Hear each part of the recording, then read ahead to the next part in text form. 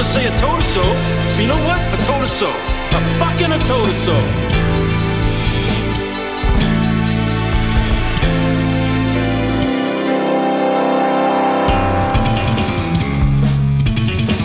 Love Island is a bunch of British people on an island, and it's different from the usual island. They're on a new, sunnier island. And it starts off... Ibiza. It's called Ibiza. They're actually it's where they invented dancing. I'm afraid it's on Majorca, where they invented puking into a gutter, but then insisting it is still the best night of your life. It's Majorca. Is this in Spain, too? Majorca is where they invented going to get a full English breakfast at 4 a.m. in Spain. Oh, man. Yeah, it's where they invented having beans on toast in 40-degree weather. But no, Love Island there's a villa, right? And in the villa, they have scoured Britain for its, like, basically hottest people. The most sort of, the all tan, lip filler, all this, just it's some extreme. I'm imagining like a you know how British studio recording studio technicians used to dress like basically lab coat, sterile gloves. I'm imagining like an army of those people with some like arcane detecting technology. Calipers. Calipers wandering through the moors, like the back streets of Manchester, hiding under a bridge, just identifying Britain's like hottest lads and finest birds. Yeah, the finest birds and the fittest lads. And then they take an equally gender balanced group of I think 10 of them to start. They introduced 2 more, and they put them into a villa, and they're mic'd up the whole time, filmed all the time, every day. Producers are kind of sort of in constant contact with them a little bit, but always off screen. And the goal is basically to last the entire time in the villa, and to not tap out, basically. Well, you can technically tap out. No one does. I don't think anyone ever has. Maybe like one person has. But no, because there are various ways you can get removed from the villa, and you don't want that. Because you win the smallest large amount of money that a British game show will give out, which is 50 to 100,000 pounds. It is the hottest show in Britain. Everybody watches it. It's all over everywhere. It is inescapable. Is anybody angry that this show has basically exfiltrated all of the hot people out of Britain? Yeah, all 24 of them over the course of the show get removed from Britain, and it's left as a country of just absolute mingers. Well, I mean, I was going to marry Gerald, but he's on Majorca. So basically, right, is you start, and then you're there, and you couple up immediately, and you have to always be in a couple, and if you're ever left as the odd person out when recouplings occur, you're off the island. Also, sometimes at semi-random intervals, the audience can vote a couple off the island, so you're not always safe if you're in a couple. Okay. So you go there, and you have no contact with the outside world at all. Nothing. You can't bring any books. You can't bring any movies. You can't bring anything. You can barely even bring clothes with writing on them. You really have to be there, spending 24 hours a day with each other, talking to each other about each other and nothing else. It sounds like a MK Ultra project. It's fucking horrible. Did they know that it didn't come home? I don't think they do. I don't think they know. Ewan Cameron designed Love Island in order to deprogram communists. But we are de-patterning the hottest people in Britain. So we start with the 12 fittest people in Britain, but then things get really hectic, and that's where we are right now, which is there's a mid-game switch 'em up called Casa Amor. So, is that where they bring in the 10 most hideous people in Brazil? Who still win?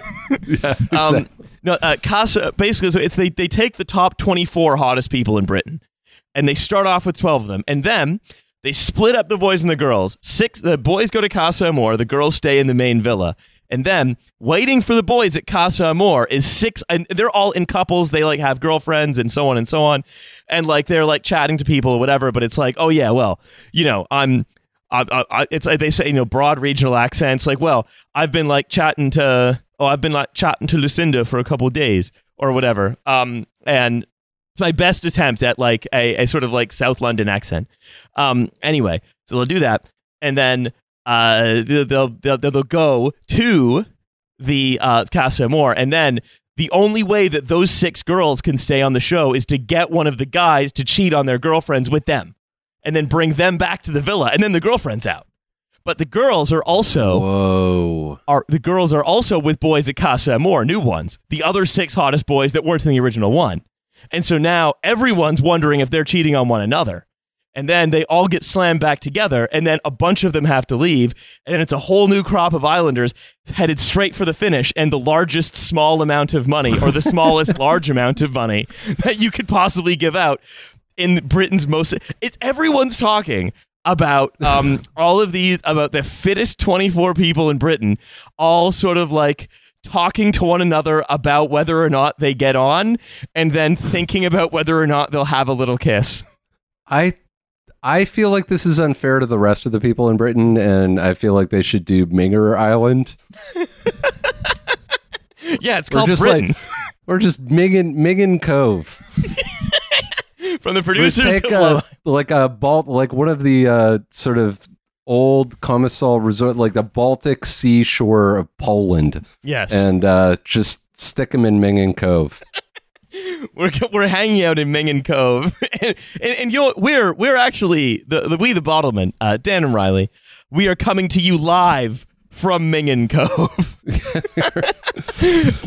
Also with us is journalist Jay Watts, who I'm afraid also is here with us in Mingen Cove. Yeah, we're all stuck in Mingen Cove. Yeah. You know, often on this show, we find ourselves focusing on grim topics like Love Island, or resources. I've been enjoying Love Island a great deal this season. Or resource extraction. These topics that seemingly have no solution. You can't find the edges of them. Riley and I are frequently asking ourselves, will there ever be a rainbow? Or has the whole country gone insane? Things like that. But today, I wanted to talk about, I wanted to share a little piece of news about triumph over adversity, which is back in 2015, scrappy underdog television channel called FX. I don't know if you guys have heard of it. It's pretty underground.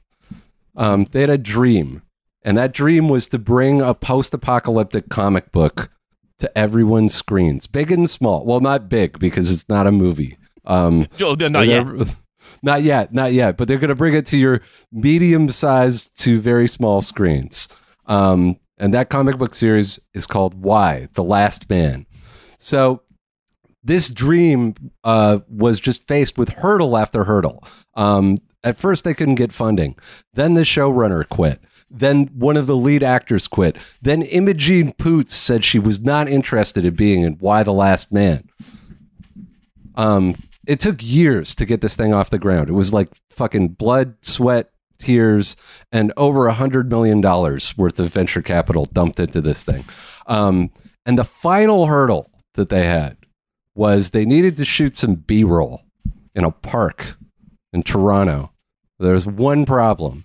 There were people in the park, people who weren't part of the show. They might have looked like extras from an apocalyptic science fiction series, but they were in fact unhoused people. And fortunately, the city of Toronto came up with an elegant solution by bringing in city police and a private security team to clear them out and destroy their belongings. And Why? The Last Man shot its final few rolls, and now the production is wrapped up, and we just have to wait 6 to 8 months until it debuts on our screens. Yes. And it's going to be, the atmosphere is going to be exactly right as well. It's going to be amazing. When we're looking at the establishing shots, And when we're looking at interstitial footage, like we're gonna really feel that it's the rate we had to be there. It could not have been elsewhere. It had to be there. That's right. So after that victory, that victory over location shooting problems, the following Wednesday, July 21st, Toronto police forcibly cleared more unhoused people from the Lamport Stadium Park and arrested 26 protesters in the process. These arrests were violent. They were captured on live stream. They were posted to social media, and that prompted a pretty severe instant backlash. The action at Lamport Park was the second action of the week. The first one was, of course, to make way for Why the Last Man. And in June, it was Trinity Bellwood, where the police also cleared out many unhoused people. So today we're going to be talking with Jay, who was one of the people arrested during the operation. He's the coordinator for the Toronto Association for Peace and Solidarity and a central organizer for the Communist Party of Canada. And my buddy. How are you doing, Hello. Jay? I'm okay. I'm all right. How are you, guys? Well, my girlfriend has been spoiling Love Island for me because I've been here. So I'm bad for that reason, but good for others. Liam apparently was a total snake to Millie. Oh, my God. Classic Liam. What a codger. Am I using that right? Absolutely, it's perfect. Seeing the footage of the sort of almost the something vacillating between like naked glee and sort of, I would say, grim brutality of those police officers. You could hear a lot of, I think, liberal voices saying, "This isn't Canada. This should happen elsewhere." And it is staring them in the face that, no, this is Canada. This is what we do. Yeah. But you were there. You were actually in those actions, being on the other end of those truncheons. Yeah, so I guess part of it is like the Communist Party. We have neighborhood clubs in Toronto, and this Lamport Stadium happened to be in the like sort of Parkdale area where I am, and my club had maybe 3 or 4 people who were assigned to work with the encampment support network there. So over the last year and a bit, as these encampments have popped up, there's a support network which provides like, tents, food, access to health, things like that the city is really not up for, or well, the city could be up for but doesn't want to provide. Yeah. So there was a call out, as you mentioned, Alexandra Park was cleared before for the Why the Last Man. I don't know what they're going to be shooting at Lamport Stadium. I'm very excited to see and hear about. Who knows, man? Maybe maybe the Canadian version of Love Island. Love Camp. Yeah, that's right. It is all at a cottage. So, sorry. Yeah. So there was a call about like 4 o'clock, 3 o'clock in the morning. We knew that this was going to be one of the places cleared. And actually there was an attempt earlier. This was on Lamport Stadium last year. It was the first of the camps that they tried to clear, but they used city workers only. So, right. Residents there were able to like resist them enough that, they just packed up and went away after a couple of hours. So since then, obviously you mentioned Alexandra Park and Trinity Bellwoods, the cops, there's been more police and private security and a bunch of other agencies, different types of police that I've never knew even existed in this city that got involved. So people were called out, around 4 or 5 to come, there on behalf of the residents who didn't want to be moved, and understood that what happened. The city basically says that they're going to provide them with housing. In Trinity Bellwoods, a couple of people got housing, but 30 days, or else they're offered a shelter, and the shelters are notoriously unsafe, pretty isolating. There's very strict rules about them. The safety is because of COVID, obviously, but also they use the same private security that cleared them out of their homes to guard the shelters as well. Yeah, not good. Yeah, so based on all of this and based on the work that people had done, the residents there basically wanted to put up some resistance, which is why people were called. So I got there around just a bit after 5, and the police came shortly thereafter and started setting up a perimeter around. In Trinity Bellwoods, this was used to keep out the press as well. Right. So that's a big portion of this story that I think is kind of, was frustrating for me anyways, and why I sort of like ran into somewhere knowing it was pretty unsafe. Because you were documenting this, like some of your photographs ended up circulating in like American news media, or at least like the American news media Twitter sphere. Kind of on both sides, like on the liberal side saying can't believe this is happening in Canada, and on the conservative side, people zooming in and having these very granular arguments about whether a police officer's boot was on someone's neck or throat or head. Yeah, neck, ear, it was you gotta take all the angles on it. So we'd been notified that basically the police were going to come in, they were going to clear. We knew based on Trinity Bellwoods that there was going to be quite a few of them. Trinity Bellwoods was something like, probably all told, maybe 300 to 400 police plus corporate security and horses. It was the same with this as well. They had, buses for cops and stuff like around the neighborhood parked in different areas as well, and not just at the site. So it sort of dragged on a little long. The police came by, notified that we were now trespassing in a public park, and so that they were within their rights to get us out of it. They came by, and people didn't leave. We knew what was happening. They came by a second time. So basically, it was just a lot of waiting around. People came by to deliver medical supplies and stuff. There's some pretty good medics who had experienced stuff with the Toronto Police before, who were well supplied, which is kind of, I think, helped a lot of people after this too. So around, I guess maybe just after 1 is when the cops came in after a scrum that I had started live streaming with the media, where the media was sort of like vying for access, but guaranteeing that they would stay a little bit further back, that they wouldn't, wouldn't get too close. All the things that a free press does, which is negotiate with the police for, to keep themselves safe. So I mean, that's basically when I decided that I was already there and I was going to document what was happening too.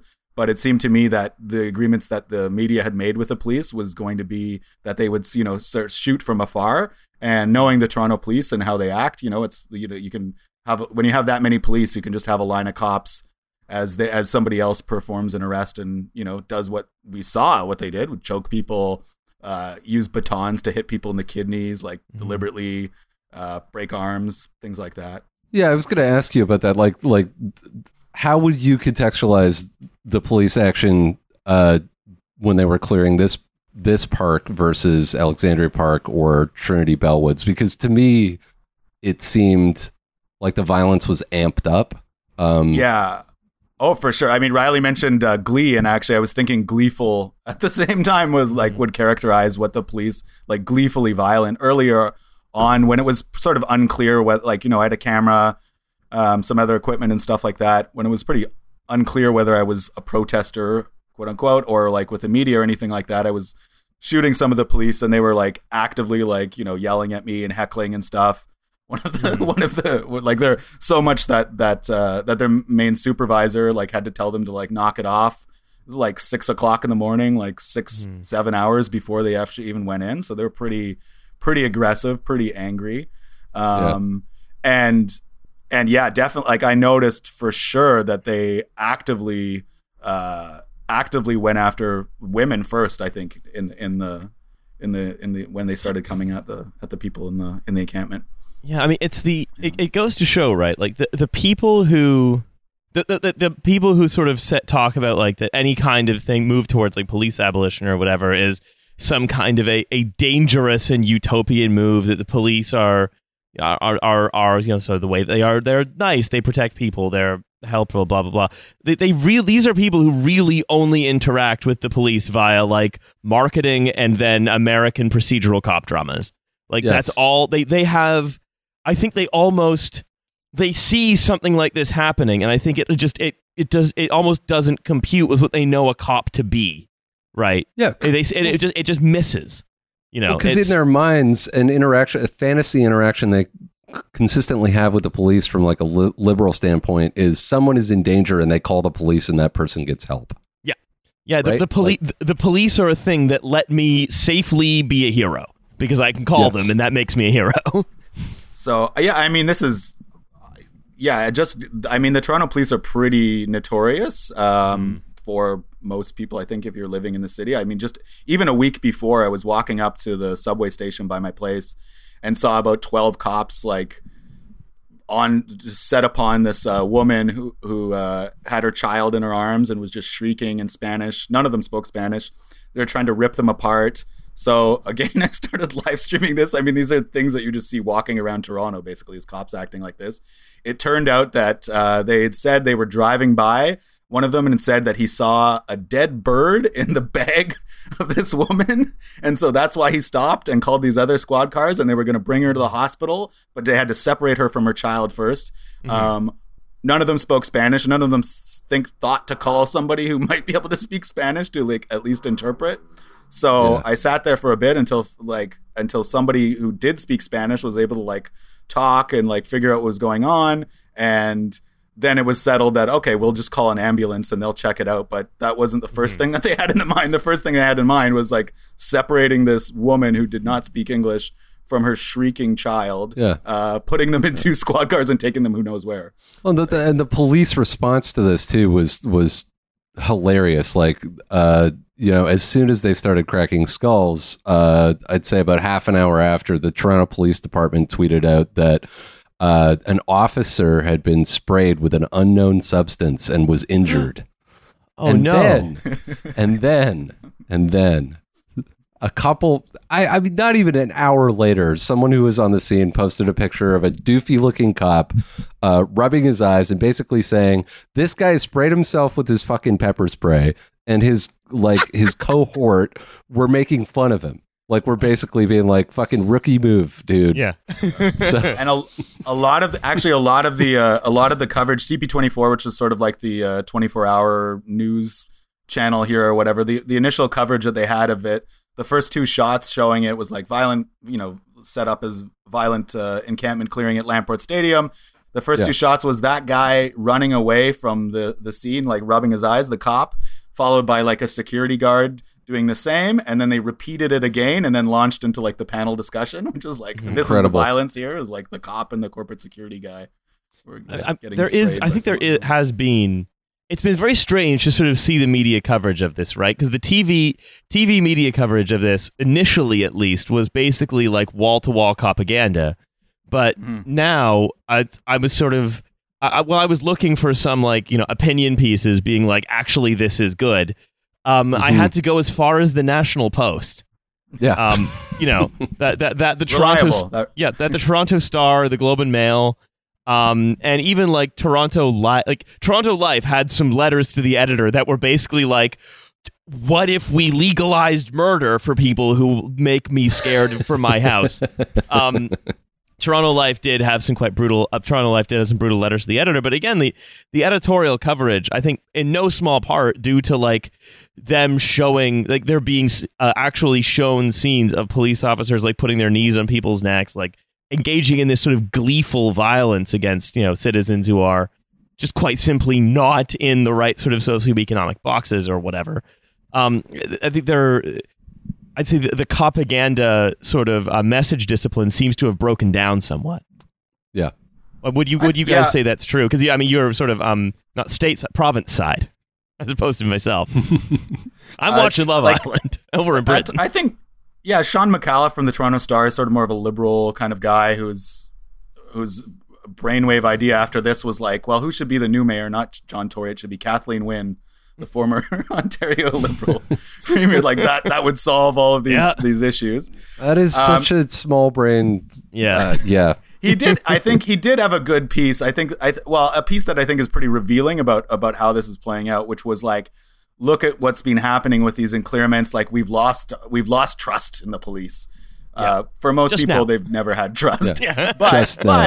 But I think it is indicative of how the propaganda just can't like deal with all of this stuff coming out as much as they try and as much as they try to frame it. I mean, I did about 5 or 6 interviews.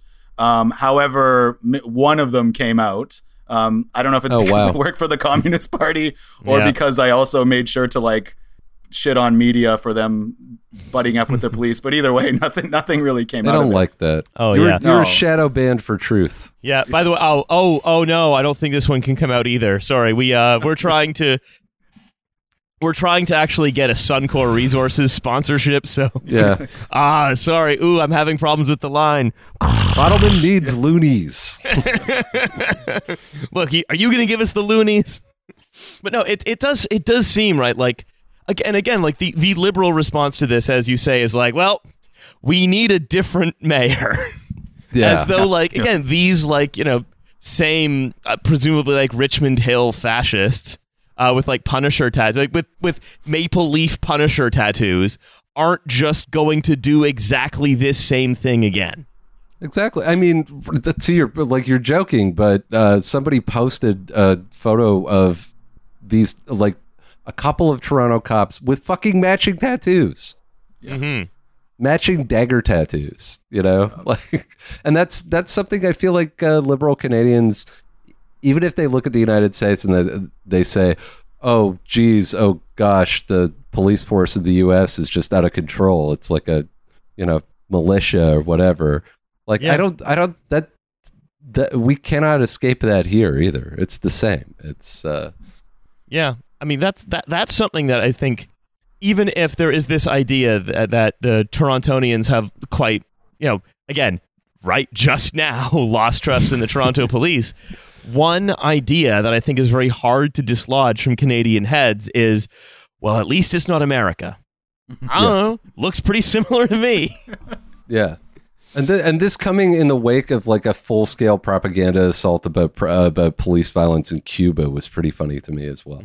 Like, just as an aside. Yeah. I mean, I posted that on Facebook just as I was going. I was like, all right, I'm going to go down to Lamport Stadium and see what real police violence looks like, unlike Cuba, where, and I got a good taste of it. So, yeah.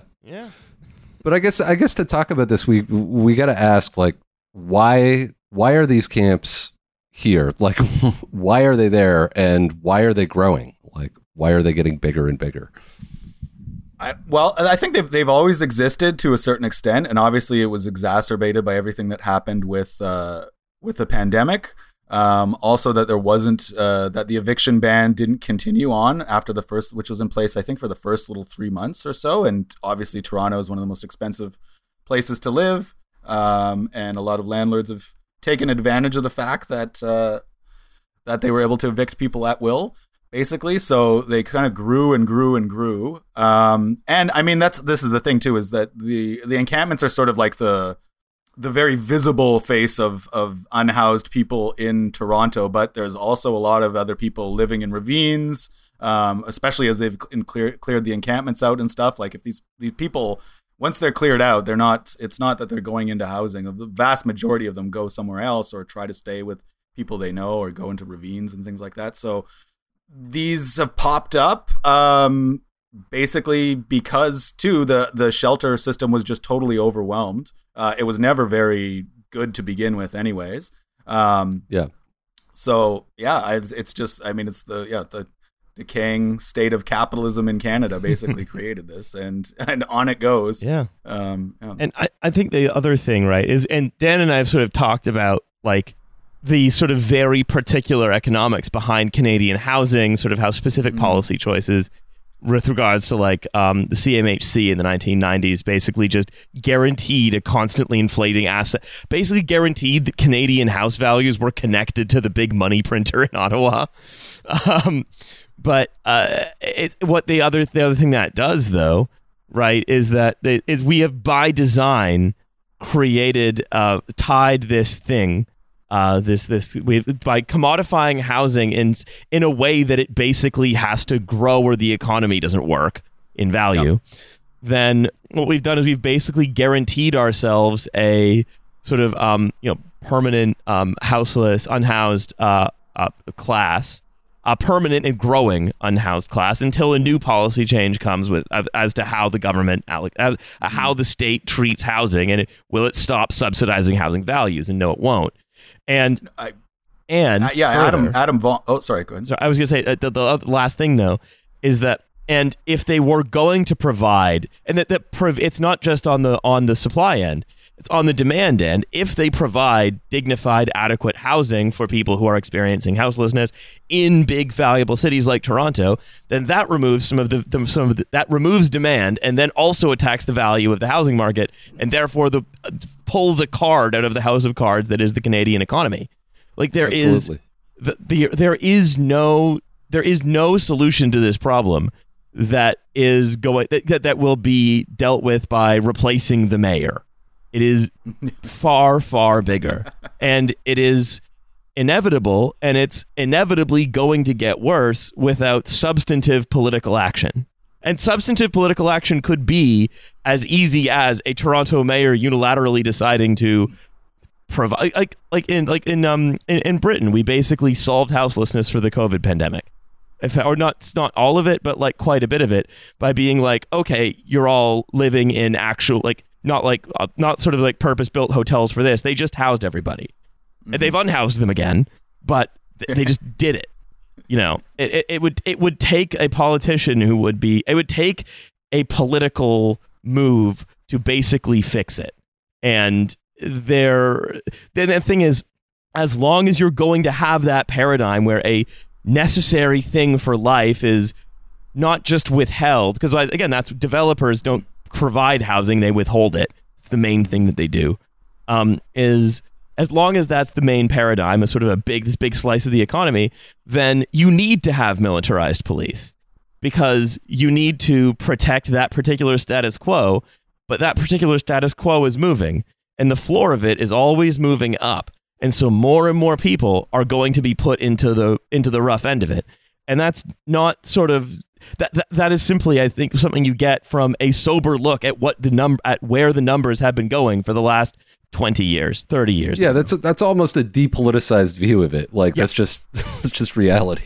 Yeah, more or less. It's something that I think you can't, if you wonder like why police brutality gets sort of more, say, aside from the fact that A, it's always been like this, B, it's just more documented.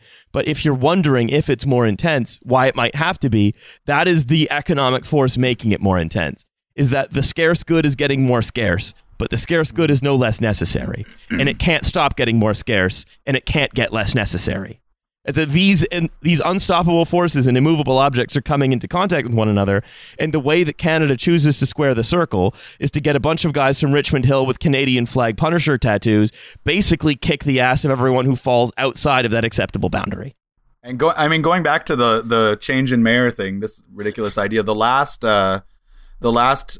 race was against John Tory, who won, and Jennifer Keesmaat, who was considered ostensibly the progressive choice, because she'd worked for the city in a like a developer, or sorry, not a developer, but like a planning role. Knew some of the more left leaning city councilors.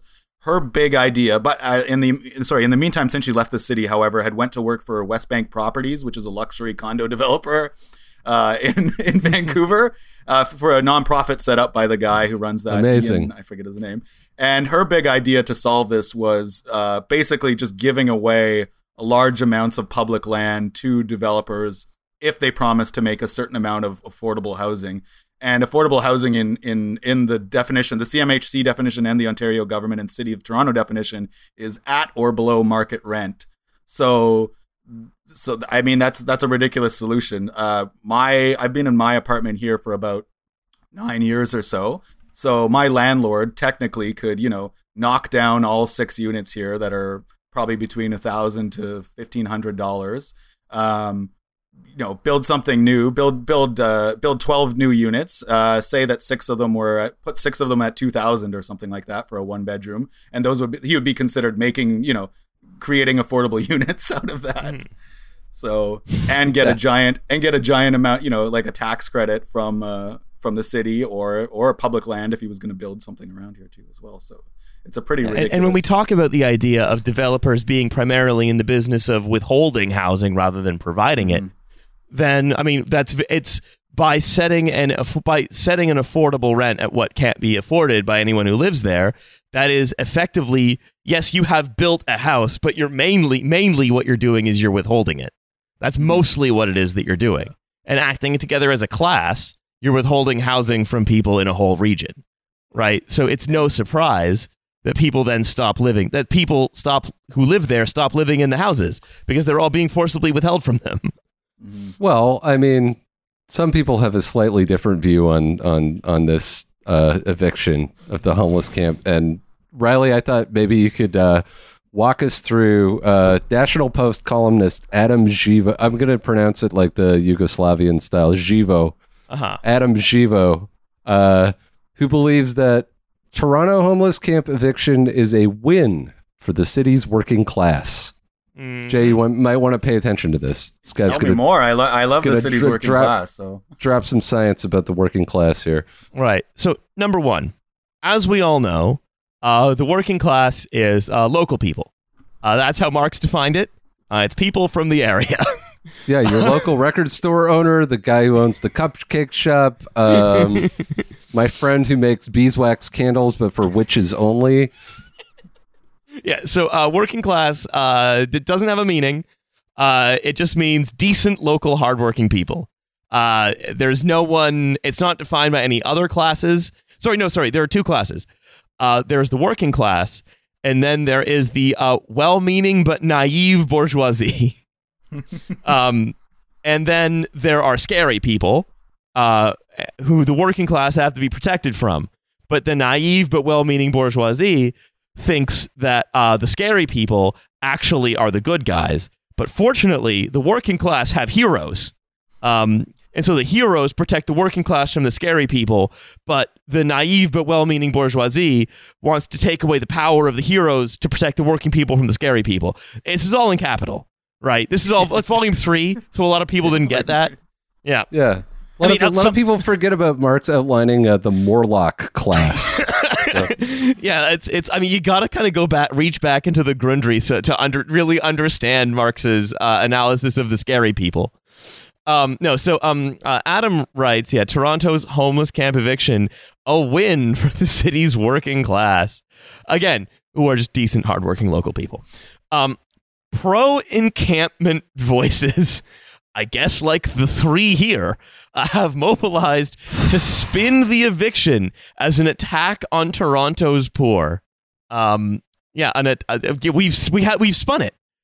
When you saw that police officer like choke slam a person, that was spin what you saw.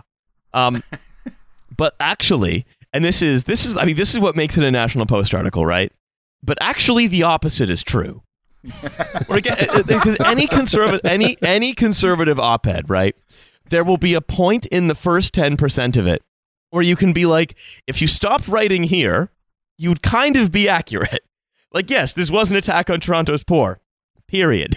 End article.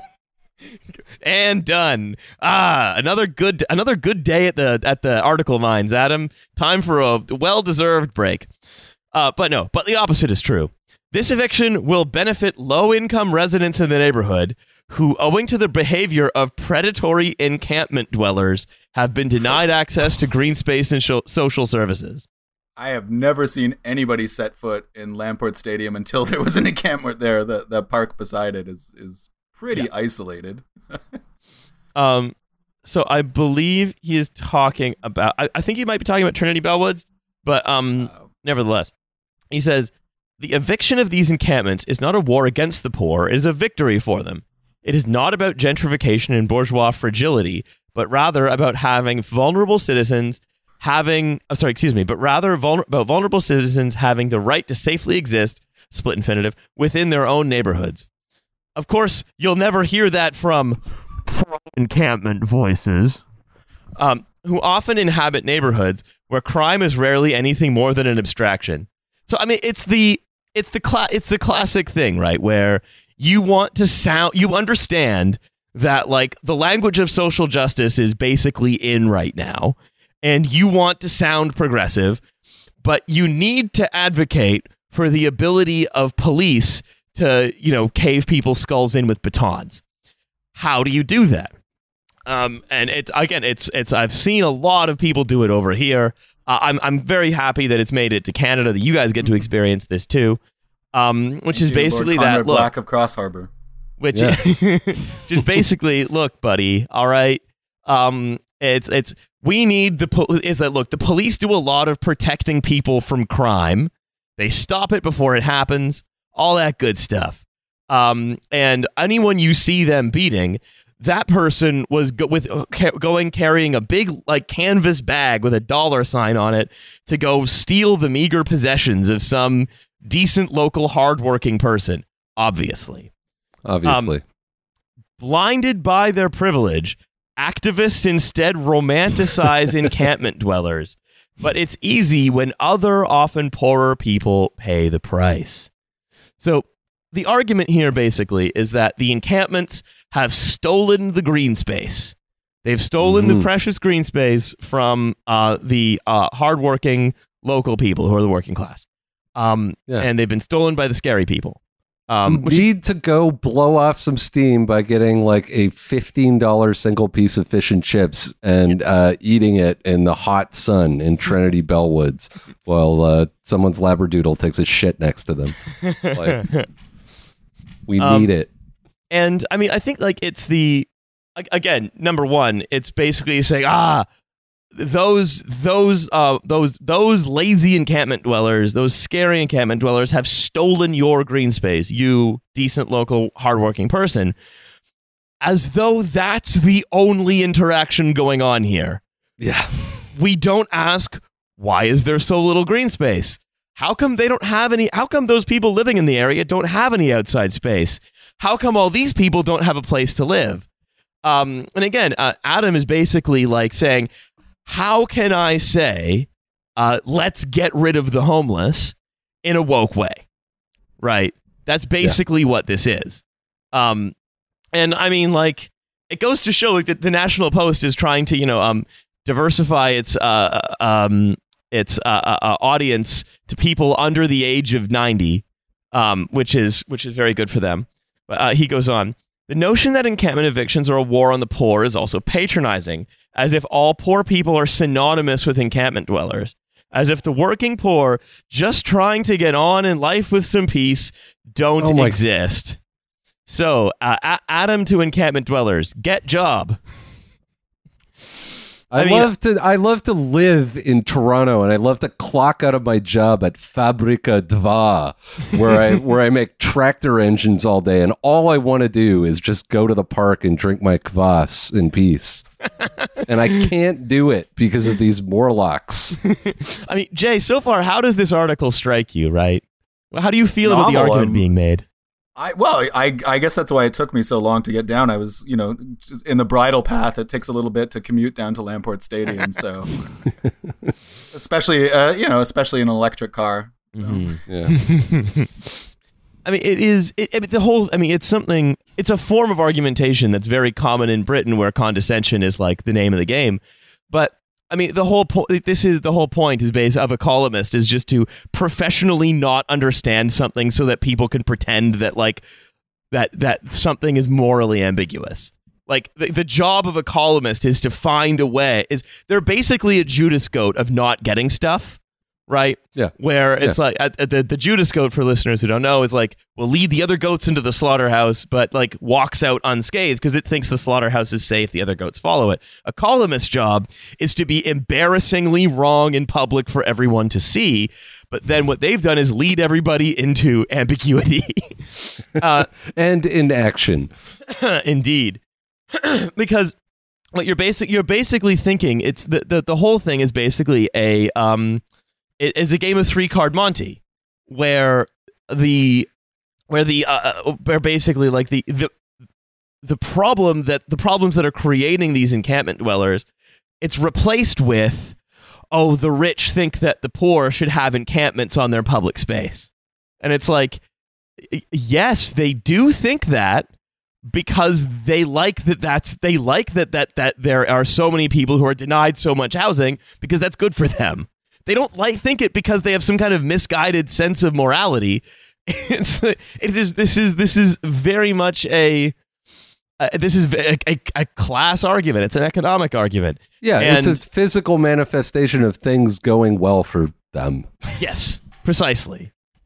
He says it's not the rich's war on public space. Yeah. He says, and besides, the city of Toronto has been offering free rooms, showers, harm reductions, and social services to the evicted dwellers. So it's not even a problem. Yeah, and all of those services are very reachable, accessible, and of pretty high quality, if I understand, and very safe.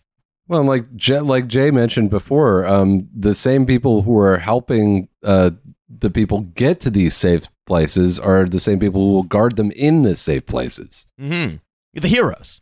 Heroes. Yeah, this is Marx like composition. This is the composition of capital isn't really about sort of human labor, physical capital, natural resource, all this. No. It doesn't have that sort of finance layer. None of that. It's four. There are four classes, and that's it. Right, and I think the other thing, right? We talked a little bit about sort of private security. We talk a little bit about the character of the police forces working here, right? There is, and I want to go back to that sense of glee, right? The sense of glee again that like op-eds like this are their purpose of op-eds like this is to sort of paper over the fact that number one, this is a manifestation of things going well for the wealthy. Number two, that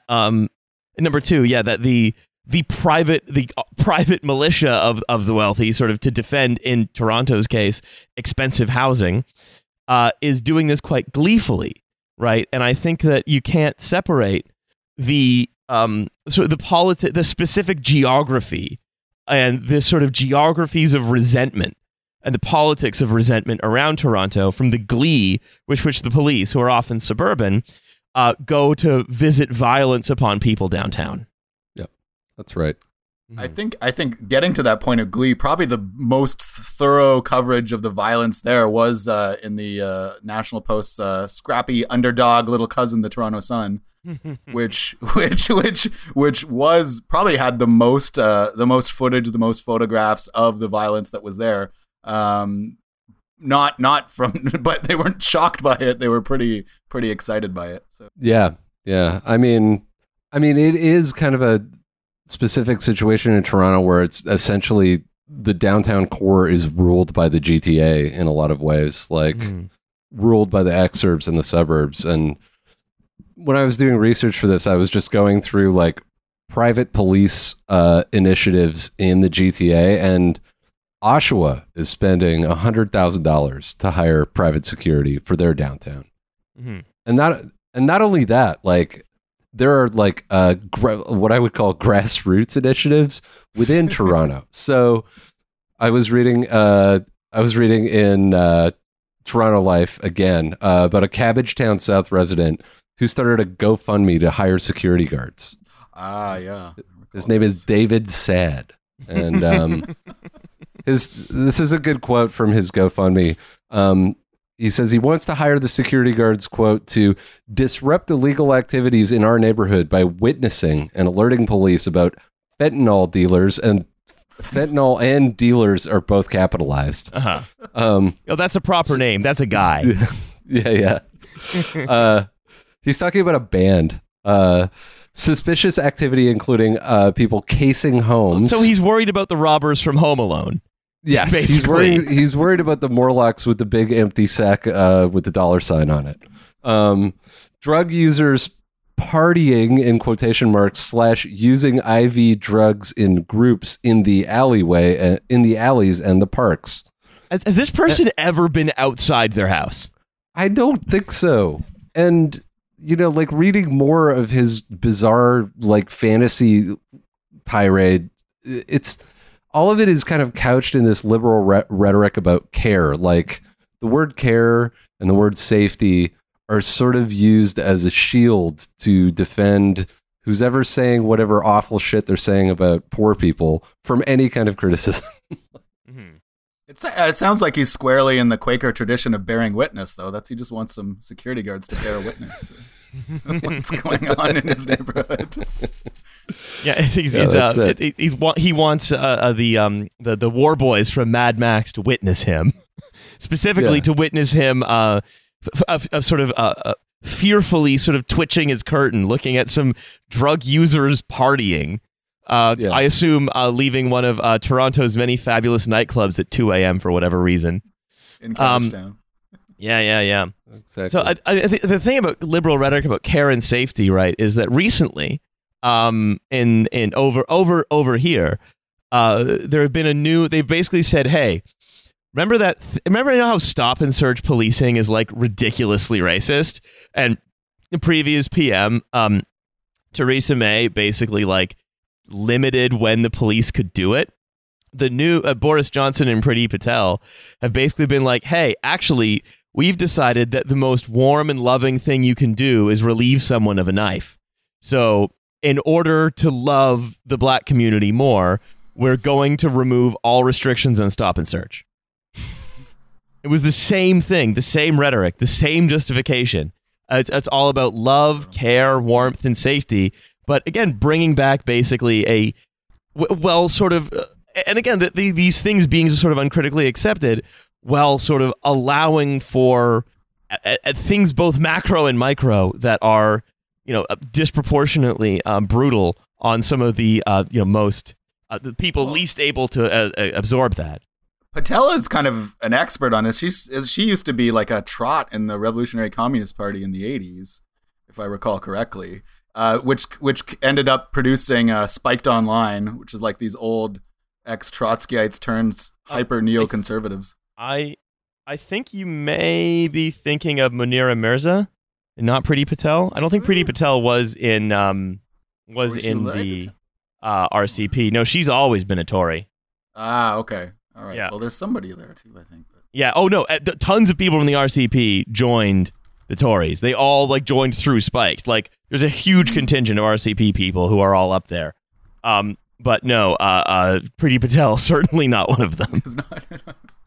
Anyway, that's a small Britain tangent, but you get there is always that. I think it goes to show, right? Like that the ideology is very flexible. It can be sort of pushed and molded to be that basically the same thing. Broken window policing, stop and search, sort of the hiring of brutal over policing or whatever. It's always happened. It's basically the same. It's just we've found a new way to sell it to sort of fearful but guilty feeling liberals, basically. Yeah. And the only thing that shocks them out of their complacency is seeing police break the rules, because the rules are there to keep everyone safe. And so if they break the rules, we need someone better who's going to come in and enforce the rules better, But Dan, you've also noticed like you could also make a comparison to Nanaimo, right? Yeah, well, Jay is you're familiar with Vancouver Island. I mean, yep. Yeah. Yeah.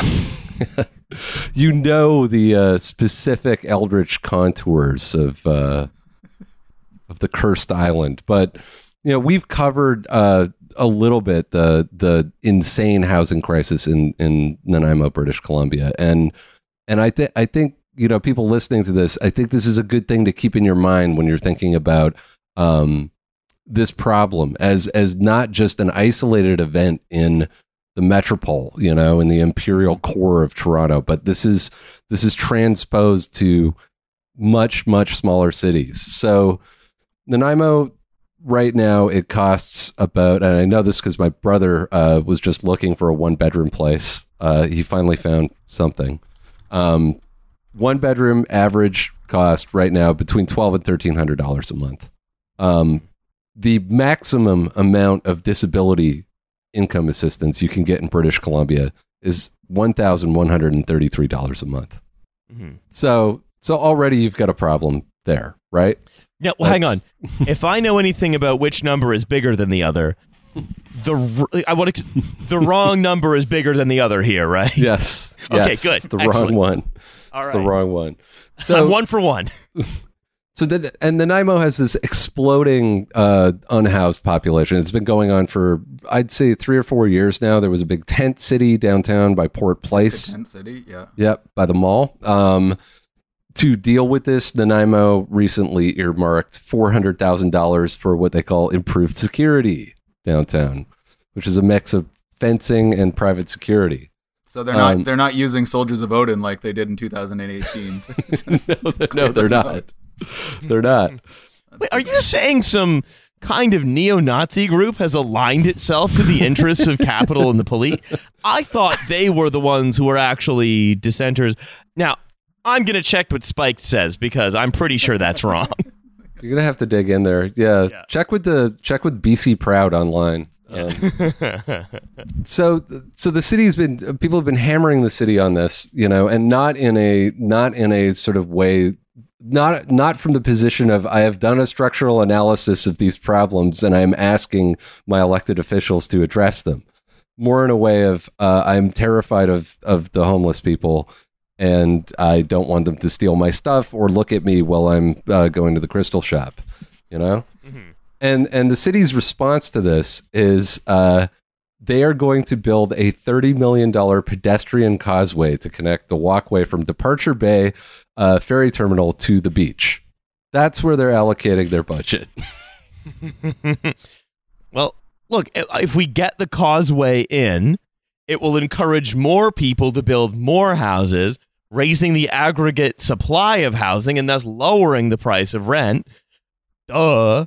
And then that's just going to solve the problem. We just need to put in the causeway and then maybe a couple of big ticket attractions like a roller coaster or a Ferris wheel.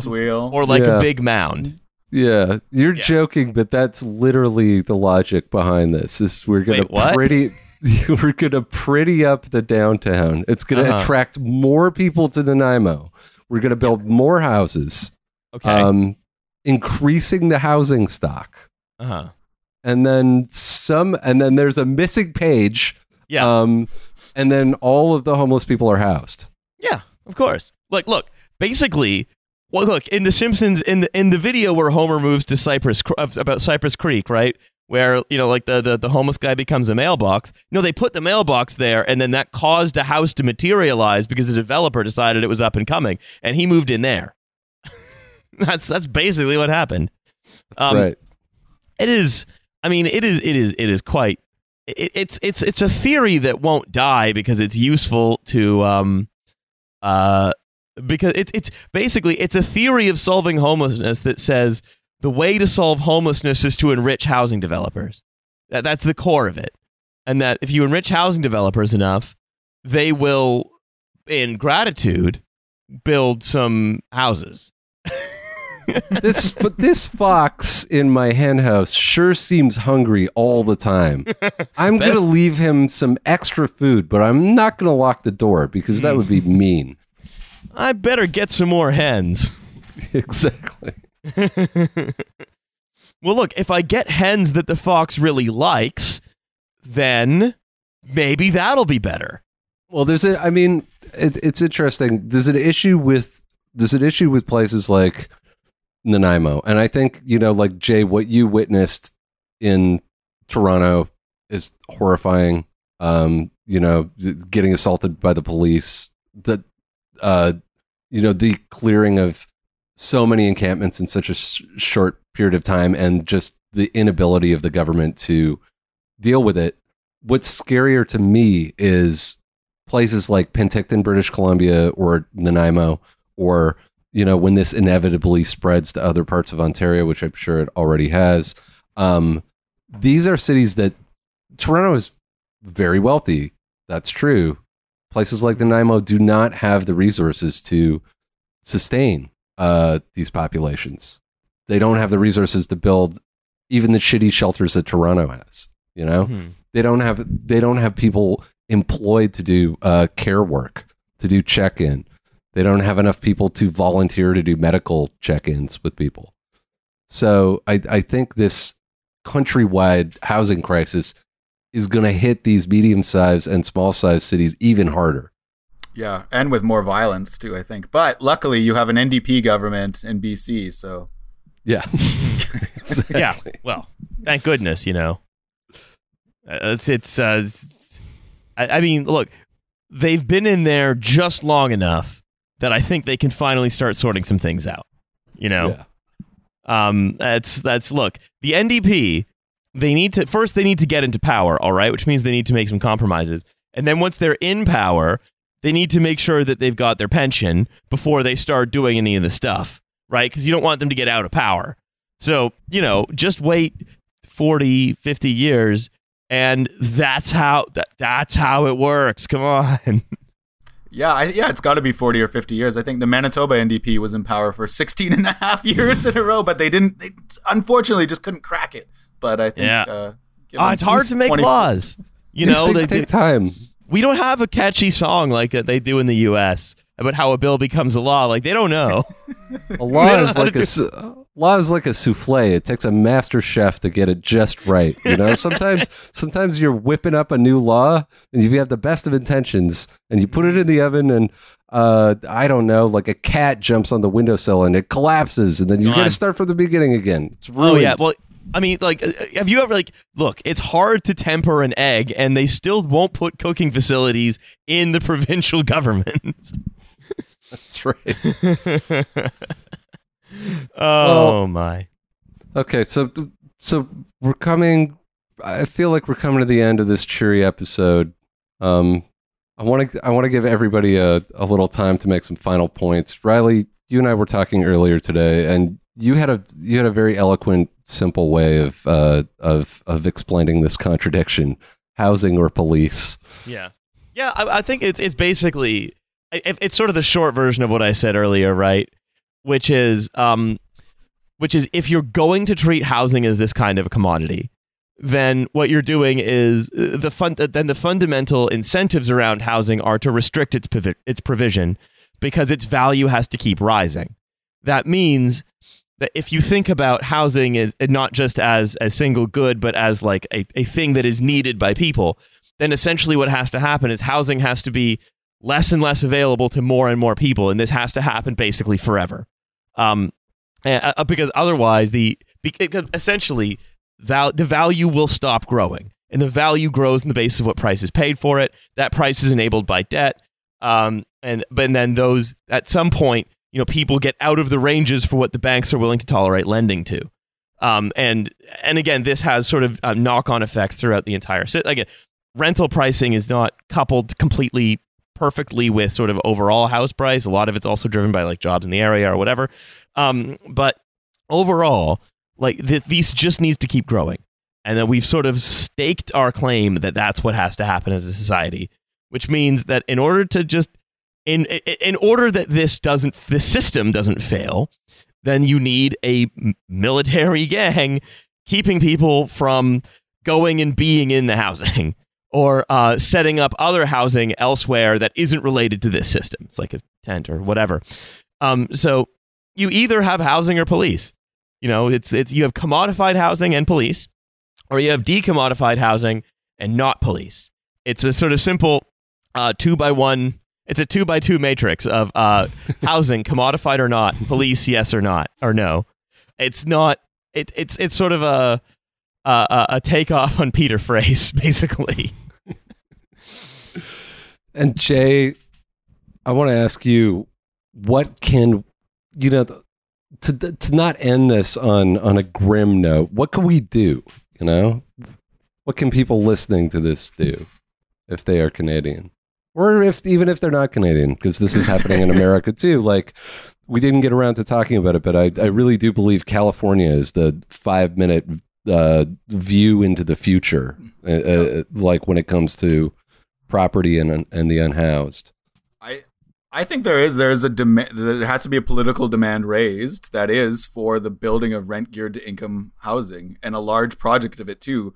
Also, I think like building one way to deal with sort of a decline in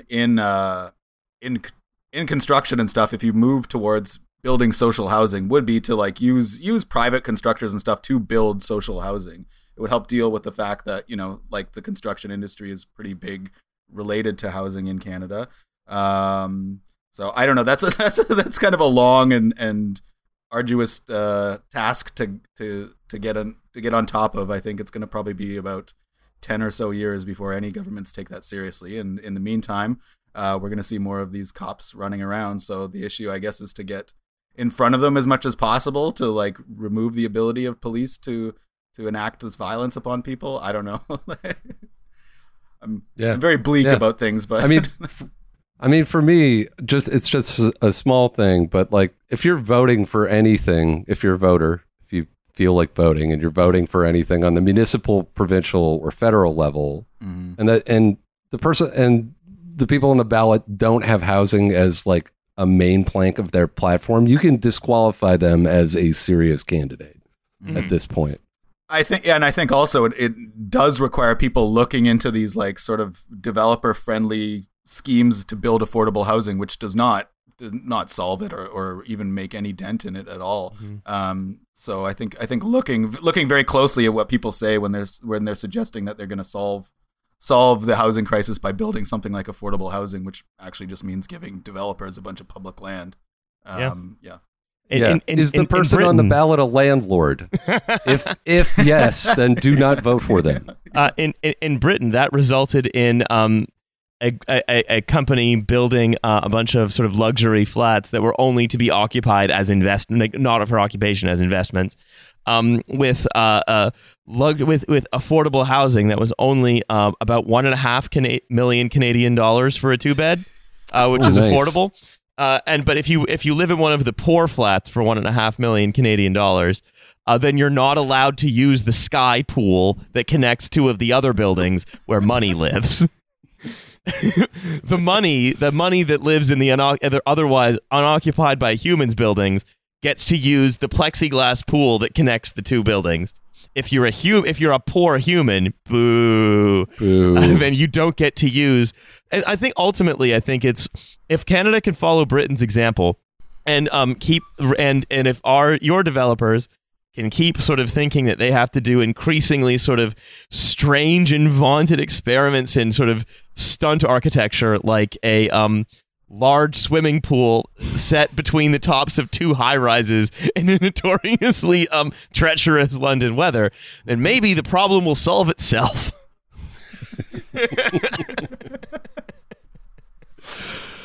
It's coming home, man. Okay, the World Cup is next year. Don't joke about that.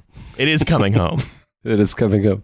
Eventually, it will come home. The 12 hottest people in England will eventually return from Majorca, and all be tragically killed in a sky pool failure. That's right. That's exactly what's going to happen. But yeah, I think it's about time for me to go to bed, lads. Yeah, it's time for someone to go home. Yeah, that's right. It's coming home, and the it in this sentence is you. Yeah, I'm coming home back to my house so I can wake up early and watch Love. People are tweeting about it so much. I'm having to not be online. It's minefield of spoilers out there. I'm sorry, man. That's all right. I missed most of them. Although I found out that Toby actually takes the girl he met in Casa Amor back to the villa. So that's big. Shocking. That's huge. Love Gulag. Yeah, that's right. 15 landlords are taken for a political re-education in the northern part of British Columbia. The 15 hottest landlords. I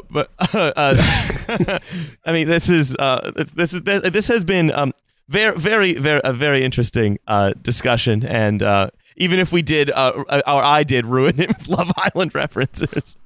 No, I think it's all part of the great fabric, you know. Yeah, that's what makes this show great. But Jay, thank you so much for coming to hang out with us today. Thank you. And thanks for coming on. Don't forget, Bottleman is member supported. That means Jay, cover your ears. Capitalism alert. Yeah, we have a Patreon, which is also what Mark's talked about. The fifth class podcasters with Patreons. It's $7 a month for a second episode every week, and that can be yours in your ears. To this week, the bonus episode will be all about Canada's how and why Canada continues to support the dang old war on Yemen by Saudi Arabia. Who would have thought that we would have a hand in Look, that too? People who stick their noses where they don't belong may find what displeases them. That's right. So if we don't get 9/11 between now and then, we'll see you on the bonus episode in just a short while. Bye, everyone. Bye, folks.